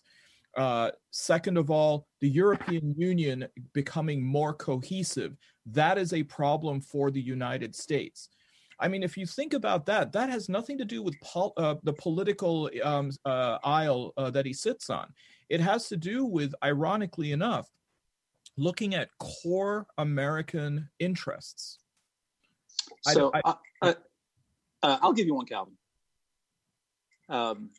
And I might have to go, take a shower after we get done. Once I say this, Trump has done something no other American president has been willing to do, and that is to treat the North Koreans the way we should have treated them all along, and that is as a meaningful player in not just regional but global politics. Once North Korea has developed the capability that they have, we have to talk to them. Now, do you say that in the class at all? I mean, like in a class at Oakland University, would you ever admit that, or is that just like a podcast only? Don't share this with any of your students kind of deal? It's actually kind of interesting. I'll be teaching my international conflict and security class starting next month. And when we talk about nuclear proliferation, we do talk about North Korea, and I haven't taught it since that piece of the puzzle has occurred. We'll take I think I'll be as honest there as I am being with you. I'll be there. You're welcome. Thursday evening, 6:30 p.m. Wear a mask, sit 6 feet apart. Will do. But here's the thing. Engagement with North Korea on its terms, I think, was really necessary. Now, if you were going to ask me how we did on execution, if we put the effort into to make that initiative work, the answer is no, right? Because Trump had no interest in doing the kind of work necessary to make these overtures pay off in some way. To his credit, he did push back really forcefully against voices in his own administration who, people like John Bolton's and others who are far more hawkish, not just towards North Korea, but also towards Iran. And that's, to Trump's credit. I would say if I was going to look back, and I'll say I've done this reassessment in terms of my thinking about Ronald Reagan's foreign policy, because back in the day when I was an undergraduate, it was like, oh my God, the man's the devil. With the benefit of, what is it now? Good God, 40 years of hindsight. Can you believe it? I know. It's shocking. It's not quite 40 years. Ronald Reagan was president? The actor? Yeah, go figure, yeah. So, Back to the Future reference. That's a Marty McFly reference. There it is. Absolutely. Go on. So with 30 years of hindsight, right, I have a more of an appreciation of what was good about Reagan-era foreign policy. I don't know that I'll be able to look at anything, thankfully, if we're here 30 years from now, look back at Trump-era foreign policy and say that was a moment I should have reconsidered at the time. If there's going to be one of those, it might be the opening to North Korea. Okay. Reagan, I would actually argue, though, Peter, I'm not disagreeing with you. Yeah. Saeed, I want you to disagree. Do it personally. We got to move on. Let's go to the next question. So Kent, next question. Yeah. And if you want to answer it that way, but let Kent still ask a question. Well, the Arab Spring several years ago was largely confined to the one geographic region, hence the name. The social unrest prevailing today ranges from South America to Africa and throughout Asia. How does the U.S. support reforms in these regions while also maintaining a positive trade and military relationship with our strategic partners? All right. Well, first of all, let me just get in. It's kind of like what they do in debates. Let me answer the last question. Let me answer the last question. I would actually say, Peter, Reagan had it easier because you had a hemorrhaging Soviet Union and an absolutely dormant China that was underdeveloped. Trump doesn't have the same margin of error, I would say, with China on the ascent and dominance and Russia. Anyways, well, we can talk about that offline. Regarding, first of all, the Arab Spring came about as a very specific movement of the frustration and resentment of life under non-democratic or anti-democratic regimes starting in Tunisia and moving forward. It's also important to remember America's role in suppressing the Arab Spring movements in places like Saudi Arabia and Bahrain. And then when a movement began in Syria, and we'll talk about Syria more, I think, a bit later on, spectacularly poor and schizophrenic policy there, with no disrespect to people who actually have schizophrenia. But the idea then that Venezuela, I think, may be one of the places to examine. Brazil, with another man crush of Trump's, Bolsonaro, who we failed to mention earlier. Libya, in the case of Africa being perhaps front and center, but also all of these unrests in Central African Republic, which we did nothing about, and Mali, and then in some places in Asia. Look, I mean, part of it has to do with whether America feels as though it has an appetite for doing things. We've been through this before. Did nothing regarding Rwanda. There was a genocide there. It was permissible. What has been going on with the Uyghur in Xinjiang? Nothing. The Rohingya in Myanmar? Nothing. So as far as what America is really supporting when it comes to reform, wake me up when you find out. Saeed, I believe it was Kissinger said in international affairs, your reputation for reliability is more important than demonstrations of tactical cleverness. Meaning, if you don't know what to count on, you're not going to get very far. And that's not necessarily a bad thing, particularly for those who subscribe to, as Kissinger was, and I'm going to throw this because you're not going to be able to unthink it, the cheerleader for realpolitik. Yeah, I believe he looks great in a skirt with pom-poms. Kissinger and Cardinal Richelieu in palms. Actually, it would be who's the mean girl in this situation? Is the question. Richelieu. His dissertation was on Metternich. But the idea that it seems as though the United States is doing fine, thank you very much, in maintaining the relationships that it wants. It is skirting those that it has to avoid because after reading Sun Tzu, it realizes that its opponent is probably either equally matched or superior in its position. But you notice that in the places where things have gone wrong is where the United States has just been very disorganized about what to do and have a real purpose to see it through. Venezuela is, I think, the classic example of that when it came to Maduro and the other guy. Well, I want to respond to this question with another sort of classic debate ploy, and that is to attack the premise. Let's Al Gore this. Let's Al Gore the shit out of this. I want to attack the very premise of the question. Because the question is, how does the U.S. support reform? And the answer is the United States does not support reform in any meaningful way in any of these places. And in those places where we historically have meant, something about supporting reformers, like in Hong Kong, our own message is undermined by the actions of our current government in the way it has dealt with peaceful protesters. We cannot send Mike Pompeo to stand on a soapbox and criticize the Chinese regime for cracking down on nonviolent protesters in Hong Kong at the very same minute we are tear gassing people in front of a church in DC so the president can have a photo op. We just can't do it. Or can we? We can, but we've done it. We've done hence attacking the premise of the question, right? Right. We're not supporting reform in any meaningful way in any of these places. I mean, Saeed is exactly right. It's, again, I admitted this at the front end. Foreign policy is not my thing. Following this is one of those episodes. I listen to every episode after it's done. Some of them multiple times. This is a multiple time re-listen episode for me. It is what it is.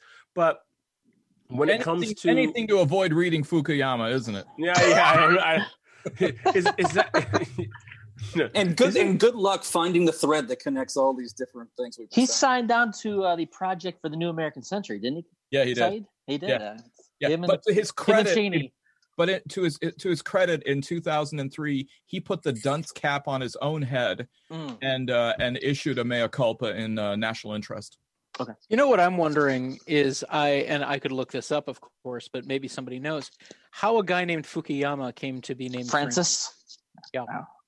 I don't know. Actually, his nickname was Psycho because nobody could call him Francis. Okay. All right. So, Kent, next question. Pick what you want to ask. Let's go. Okay.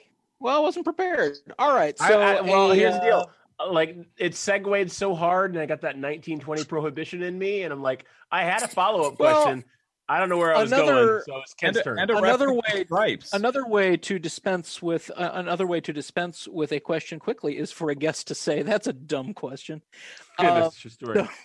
So a Washington Post article from March 25th, 2020, described the pandemic, which we are still in, as the U.S.'s Suez Canal moment. A reference which means far more to me after seeing The Crown than it would have previously. Yes. So if this was the U.S.'s Suez Canal moment, effectively marking the end of this country's long demise as a global leader, do you think this is true? And if so, do you believe the U.S. needs to recalibrate its foreign policy to be more in line with that of a former hegemony? Oh, my turn. Yes. What? The question. Hegemon. I don't know what the last thing. I don't know what the Hegemon. last thing you said is. Yes. What's a hegemon? Hegemon, big dog.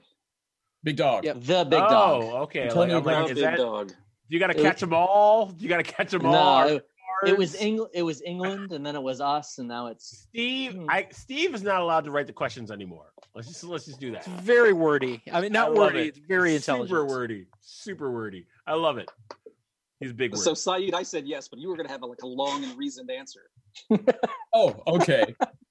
Well, plus I can go ahead and, like you, say I don't accept the premise of the question.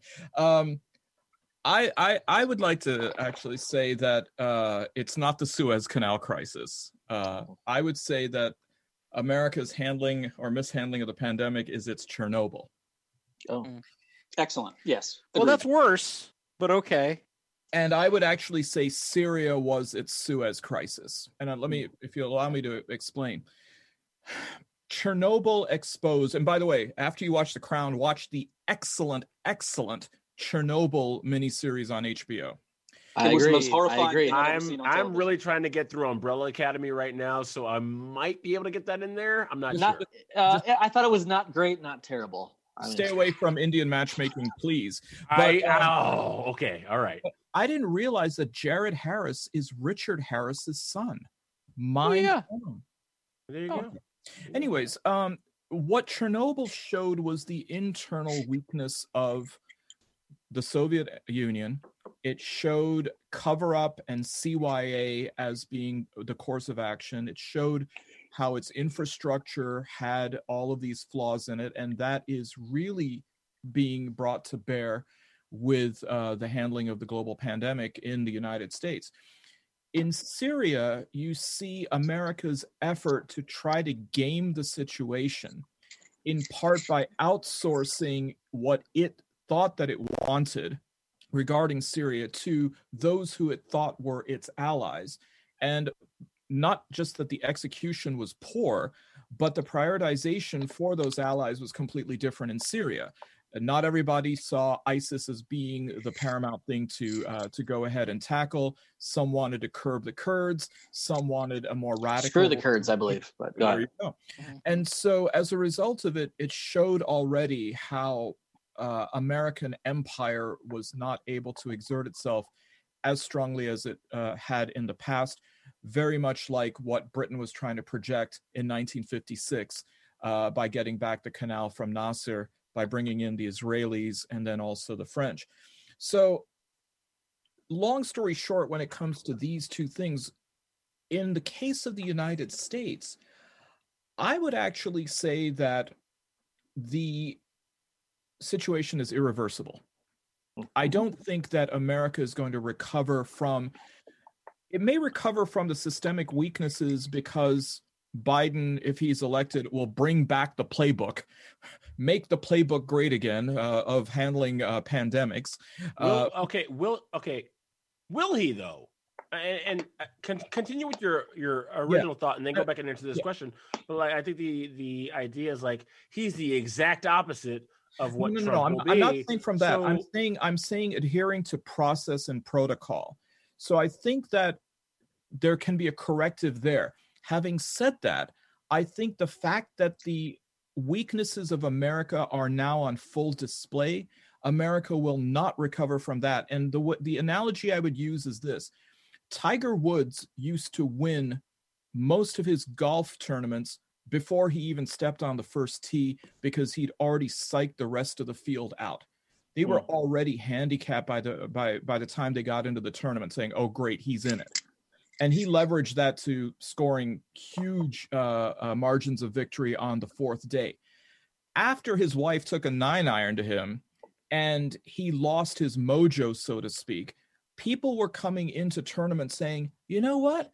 I think I can win this. And it changed the game of golf in the last, whatever it is, 11 years. Let me ask this, and this is on topic, but not on script. So let's say Biden wins. Fine. That's great. They come in, he comes in, new president comes in, day one, I'm going to do X thing. I'm going to do all these executive orders. That's fine. But doesn't a new president who comes in, regardless of who was before them or same party, not same party, they look at the lay of the land and they realize what they can and they cannot do. So is there this false idea that, hey, Biden's is going to be able to come in? Let's say that you're voting for Biden. Let's say that a new guy comes in, Trump loses, he's a one-term president, and the new guy is able to suddenly right the ship. Do you think that that's realistic to think about? Or do they look at the lay of the land and they go, hey, I agree with him kind of on NATO because I'm part of this party, I can't say that I agree, but now it is the lay of the land, and I got to deal with the landscape. I'm not talking about a full overhaul back to the status quo ante. I'm talking about just a restoration of protocol and having the kind of discipline which the United States not only actually operated with, but in fact projected as being a sign of its stability. Okay, Peter. Yeah, and thoughts? So here's the thing, right? This ship does not get instantly righted, just like this ship does not instantly turn when you spin the wheel, right? It's a very small rudder. It's going to take time. And here's the reality. The Obama administration, in both of its terms, also had a lot of criticism of its NATO partners about their failure to live up to their obligations under the NATO treaty, right? So this is the fact that Trump is so crude about it doesn't mean this has not been a longstanding gripe of administrations prior to this. I do think, though, right, that this question, does the United States need to recalibrate to be realistic about what our actual role in the world is today? And I think the answer to that is yes. And here's a dirty secret, right? The United States has not been the global hegemon for more than 20 years. If by hegemony we mean that the United States can act unilaterally at will and achieve its goals, the United States needs partners for us to achieve major goals on the global stage these days. Now, we can screw up other people's goals acting alone, right? We can blow stuff up, literally and figuratively, right? We can throw wrenches into the mechanism by ourselves. Right? We can undermine the World Trade Organization by leaving it. We can destroy global cooperation on climate change by essentially pooping all over the commitments of the prior administration. We can do that. We can't solve any of these problems alone. Heck, we can't win a war by ourselves anymore. The last time the United States was able to basically say, here is an international military action that we're going to take, we're going to lead, the world's going to follow, and it's going to be a success, was the first Gulf War. Yeah. 1991. And, there's a political scientist named Michael Mastanduno who looks at the first Gulf War and says, this is the pinnacle of the brief American unipolar moment. This was the time when the United States could flex all of the muscles of hegemony and do whatever it wanted without any fear of being contradicted or obstructed by any other major power. It has not been the same since. And by the time we get to the late 1990s, you get people like Samuel Huntington, another famous, deeply racist political scientist, who was essentially arguing that the United States needed to face reality, that we're no longer in a position of unquestioned global leadership, and we need to stop acting like we are. We need to admit the reality of our own current circumstances. Is that like Aaron Sorkin in the first episode of the Newsroom? We're like, we're not the greatest country. I mean, I'm not the political scientist, but that spoke to me. It spoke to a lot of people. I see it make the rounds every election cycle, but we need to admit that America is not the greatest country in the world anymore. Is that kind of not that particular idea, but is that kind of the same spirit of what you're getting at this point? Yes, that the United States cannot and shouldn't deceive itself into believing that it can simply do what it wants, when it wants, where it wants, whether we're talking economically, militarily, diplomatically, whatever. Well, and there was a wonderful article just that came out in the last few days about the end of American exceptionalism. It just got here. It just got here. And we don't have time to get through that, unfortunately. But Steve, you got the last question, and I'll close things out. So, Go ahead. Sure. All right. So during the election process, the nuts and bolts of the executive branch's responsibilities in terms of foreign policy often get kind of glanced over because we're looking at judges, we're looking at healthcare, we're looking at domestic policy. But kind of looking at this upcoming election, foreign policy is more than just dealing with the past and the current, but also forecasting what we're going to be looking at for the next 10 and the next 20 years. In your opinions, what is it that American foreign policy should be focusing on over the next 2 decades? What should we be talking about? I think the talking point is going to be rebuilding fractured relationships. Who would you say we have fractured relationships with? Pretty much all of our traditional, partners. Hey, look, I mean, conservative listeners might not know who. I mean, let's just be honest. And the reason why I'm asking that question is not because I'm conservative necessarily, but because these are not the waters I swim in. So when I say, who do you think those people are? It may depend on what side of the aisle you sit on, but I'm going.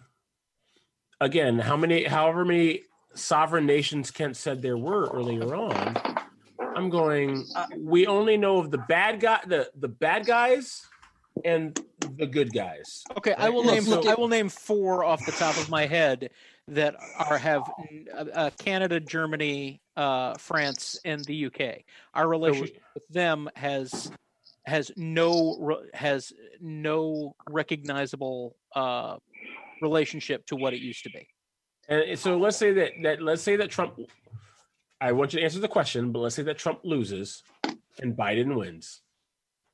I'm black in America, so I'm not sure which way it's going to go.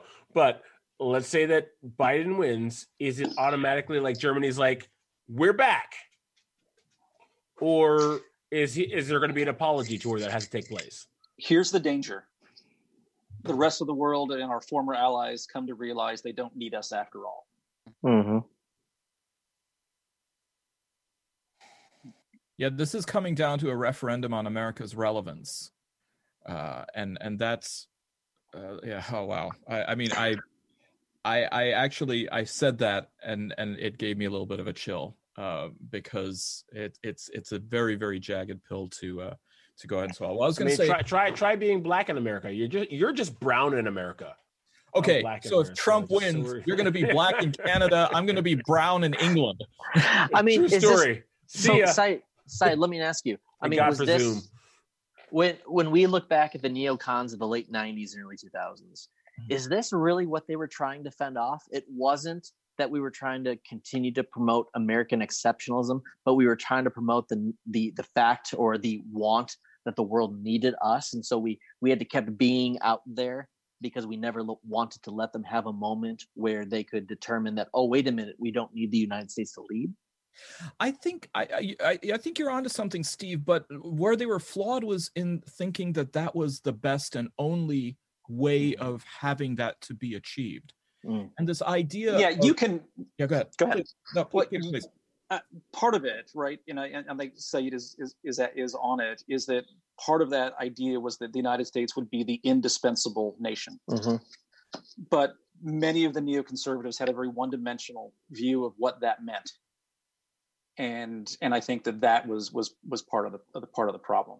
Mm-hmm. And I think what we've discovered, especially over the last 6 months, is the United States is not indispensable. Yeah.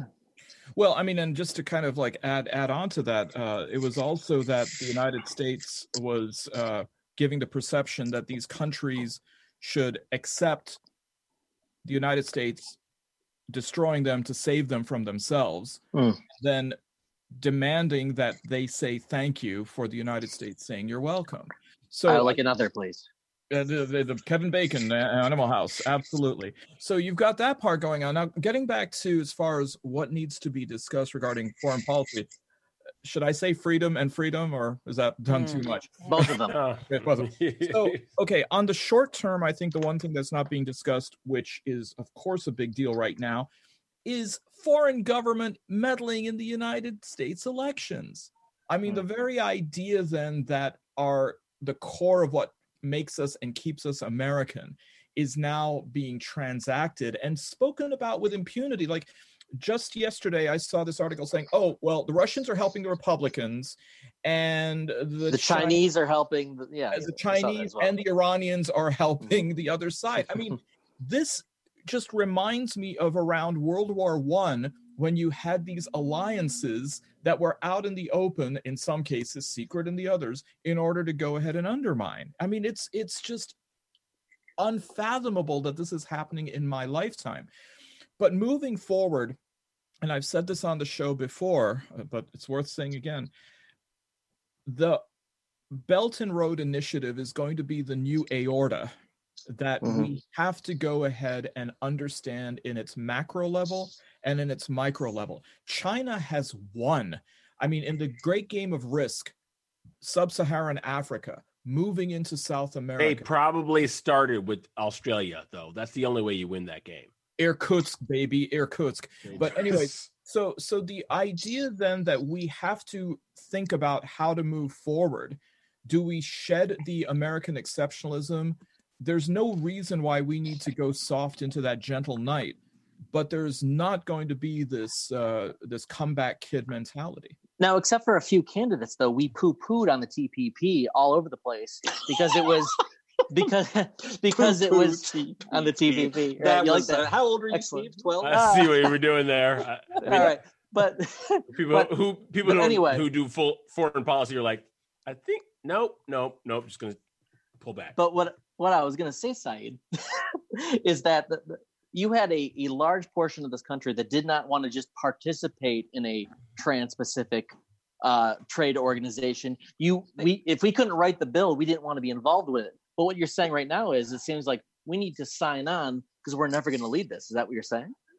They were pulling out of TPP, pulling out of the Iranian nuclear deal were just catastrophic mistakes, because I think what Obama did get right was understanding our role now is to play firewall instead of going ahead and launching the catapult. I look back at this election cycle, which never ends. And I remember on the Democratic side, the one person who seemed to be vilified early on had a little bit of prescience. Amy Klobuchar just simply said, look, I mean, it's wonderful to talk about all these policies. How are you going to pay for them? There needs to be a grown-up in the room to go ahead and remind people in the area of American exceptionalism that it's just not there. And as Peter aptly put, it hasn't been there for a long time. And so we have to break through the taboo of blasphemy to actually admit that America's position in the world is where it is. And look, it's not a bad thing. Others have been in the same position. I mean, look, I'm a triple threat. I'm a Muslim whose Islamic empire died a century ago. And then your British empire died. And I'm a British. But you got a really nice mosque a couple of weeks ago, I've been told. So I think Trump would say that you're a loser. Saeed, you're the common thread, at least. I'm the common thread, yes. I'm the typhoid Mary of international relations. Oh, wow. You're ground zero. But look, I mean, we can still have a dignified existence in the future. So, I'm going to tell you straight up, I understood a third of what was talked about. This is going to be a fantastic episode. And so, apparently, I have always said for a long time, math is my weak point. We learned English, history, like dates, dead people, places. That's my jam. Math, letters and numbers start hanging out with each other. They're just going to get into trouble. They're going to spray paint somebody's building. Game over. Math is one of the few things that can make me feel stupid. In a conversation with someone who talks about math, that doesn't happen all that often, but I'm just gonna add foreign policy to that to that equation. Like this has been I caught maybe a third of what was talked about. And back to Peter's point at the beginning, like what we were talking about tonight is important. It's integral, but at the same time, it's not the thing that somebody goes into the booth and goes, all right. So, what is Trump's policy? Well, yeah. On not to be too presumptuous, but I mean both to you and to Peter. But how about a spin-off podcast that just focuses on, we could be the Knots Landing. Oh my gosh. Oh, but basically only people from the mid 90s. Isn't Knots Landing and Wings? Was that were those? Try mid 80s at best. Mid 80s. Okay. Well, Knots Landing was a spin-off of something, right? Of Dallas Dynasty. Of Dallas Dynasty. Was Dynasty. Some Texas show. Kent will probably have the right answer, but no. Dallas. Okay. Yeah. So I loved this episode. I do have to go back and listen to quite a bit of it because I think that some of the things that both Pete and Saeed, you both assumed as general knowledge because of the academic circles that you are in, are things I don't think you're thinking that we think them, but I'm going, you're talking about them because it's like you're talking with friends who dive in this water, and I'm going, I got to Google 3/4 of what they're talking about. Fantastic good luck. stuff. Yeah, good luck cutting this into something coherent. No. It's great. What we're gonna do is we're gonna do a future episode where we have you guys on again and dive deeper. We want to just talk about the basics of how this impacts the 2020 election, and at the very least, this episode definitely shows foreign policy affects who you should or should not be voting for, right? Mm-hmm. There's some questions that you should be asking beyond education, beyond environmentalism, beyond culture wars and civil liberties. This matters as well. And so I think having you two on was great tonight to talk about. And here's the irony of that whole thing. A president has far more freedom of action on foreign policy than he does on domestic policy. We have given superhuman abilities to the president in every part of our government, except for the part the Constitution actually mandates him or her to do. I think the other thing, as far as a takeaway, Calvin, is that there was a natural tendency to try to pigeonhole some of our positions into political factions. And hopefully we've demonstrated that this actually transcends easier, convenient ways of saying red state, blue state. When it comes to conservatism or liberalism in international relations, it's not necessarily a partisan issue. In fact, if you look at something like trade, there has long been sort of cross-party consensus on some really key pieces. I mean, this is what was so frustrating about the whole TPP thing back in 2016 cycle, is that it became the sort of grunt caveman, free trade bad, must bring industry back to U.S. And there's this idea that somehow we might actually be a post-industrial society is just another one of these realities that we are struggling to accept. And to touch on this one thing that Saeed said at towards the end, on the idea of foreign election interference, that this has become a partisan issue is what's shocking to me. Not that foreign governments are trying to influence our electoral process, but that the two parties cannot find common ground, that this in fact is wrong. That, I think, is a deep indictment of the extent of partisan polarization in this country at this moment. Well, I think that's a good place for us to land the plane. I want to thank both Dr. Peter Trumbore and Professor Saeed Khan for being on tonight. Absolutely fantastic conversation. Again, I'm going to have to listen to this multiple times, and I hope people who are planning on stepping into the booth, in the voting booth in November, also listen to this multiple times and kind of become more informed about the issues. Listen to the whole series. So I want to thank you both for being here tonight. And I also want to thank those of you listening. Thanks for leading. Thank you so much for listening to Leading Questions with Calvin Moore. Make sure you check out our website, leadingquestionsnow.com, where you can find all of our episodes from this season and the last 6 seasons, bios, a calendar of upcoming topics, and even suggest topics for us to talk about. If you are interested in bringing our program out to your college, university, or organization, email us at hello@leadingquestionsnow.com, and we'll get back to you. We can also do digital Zoom-ins to your colleges as well. Don't forget, you can find us on Apple Podcasts, Google Podcasts, SoundCloud, and, of course, the Podcast Detroit app. Please leave us a review, and we will see you next week.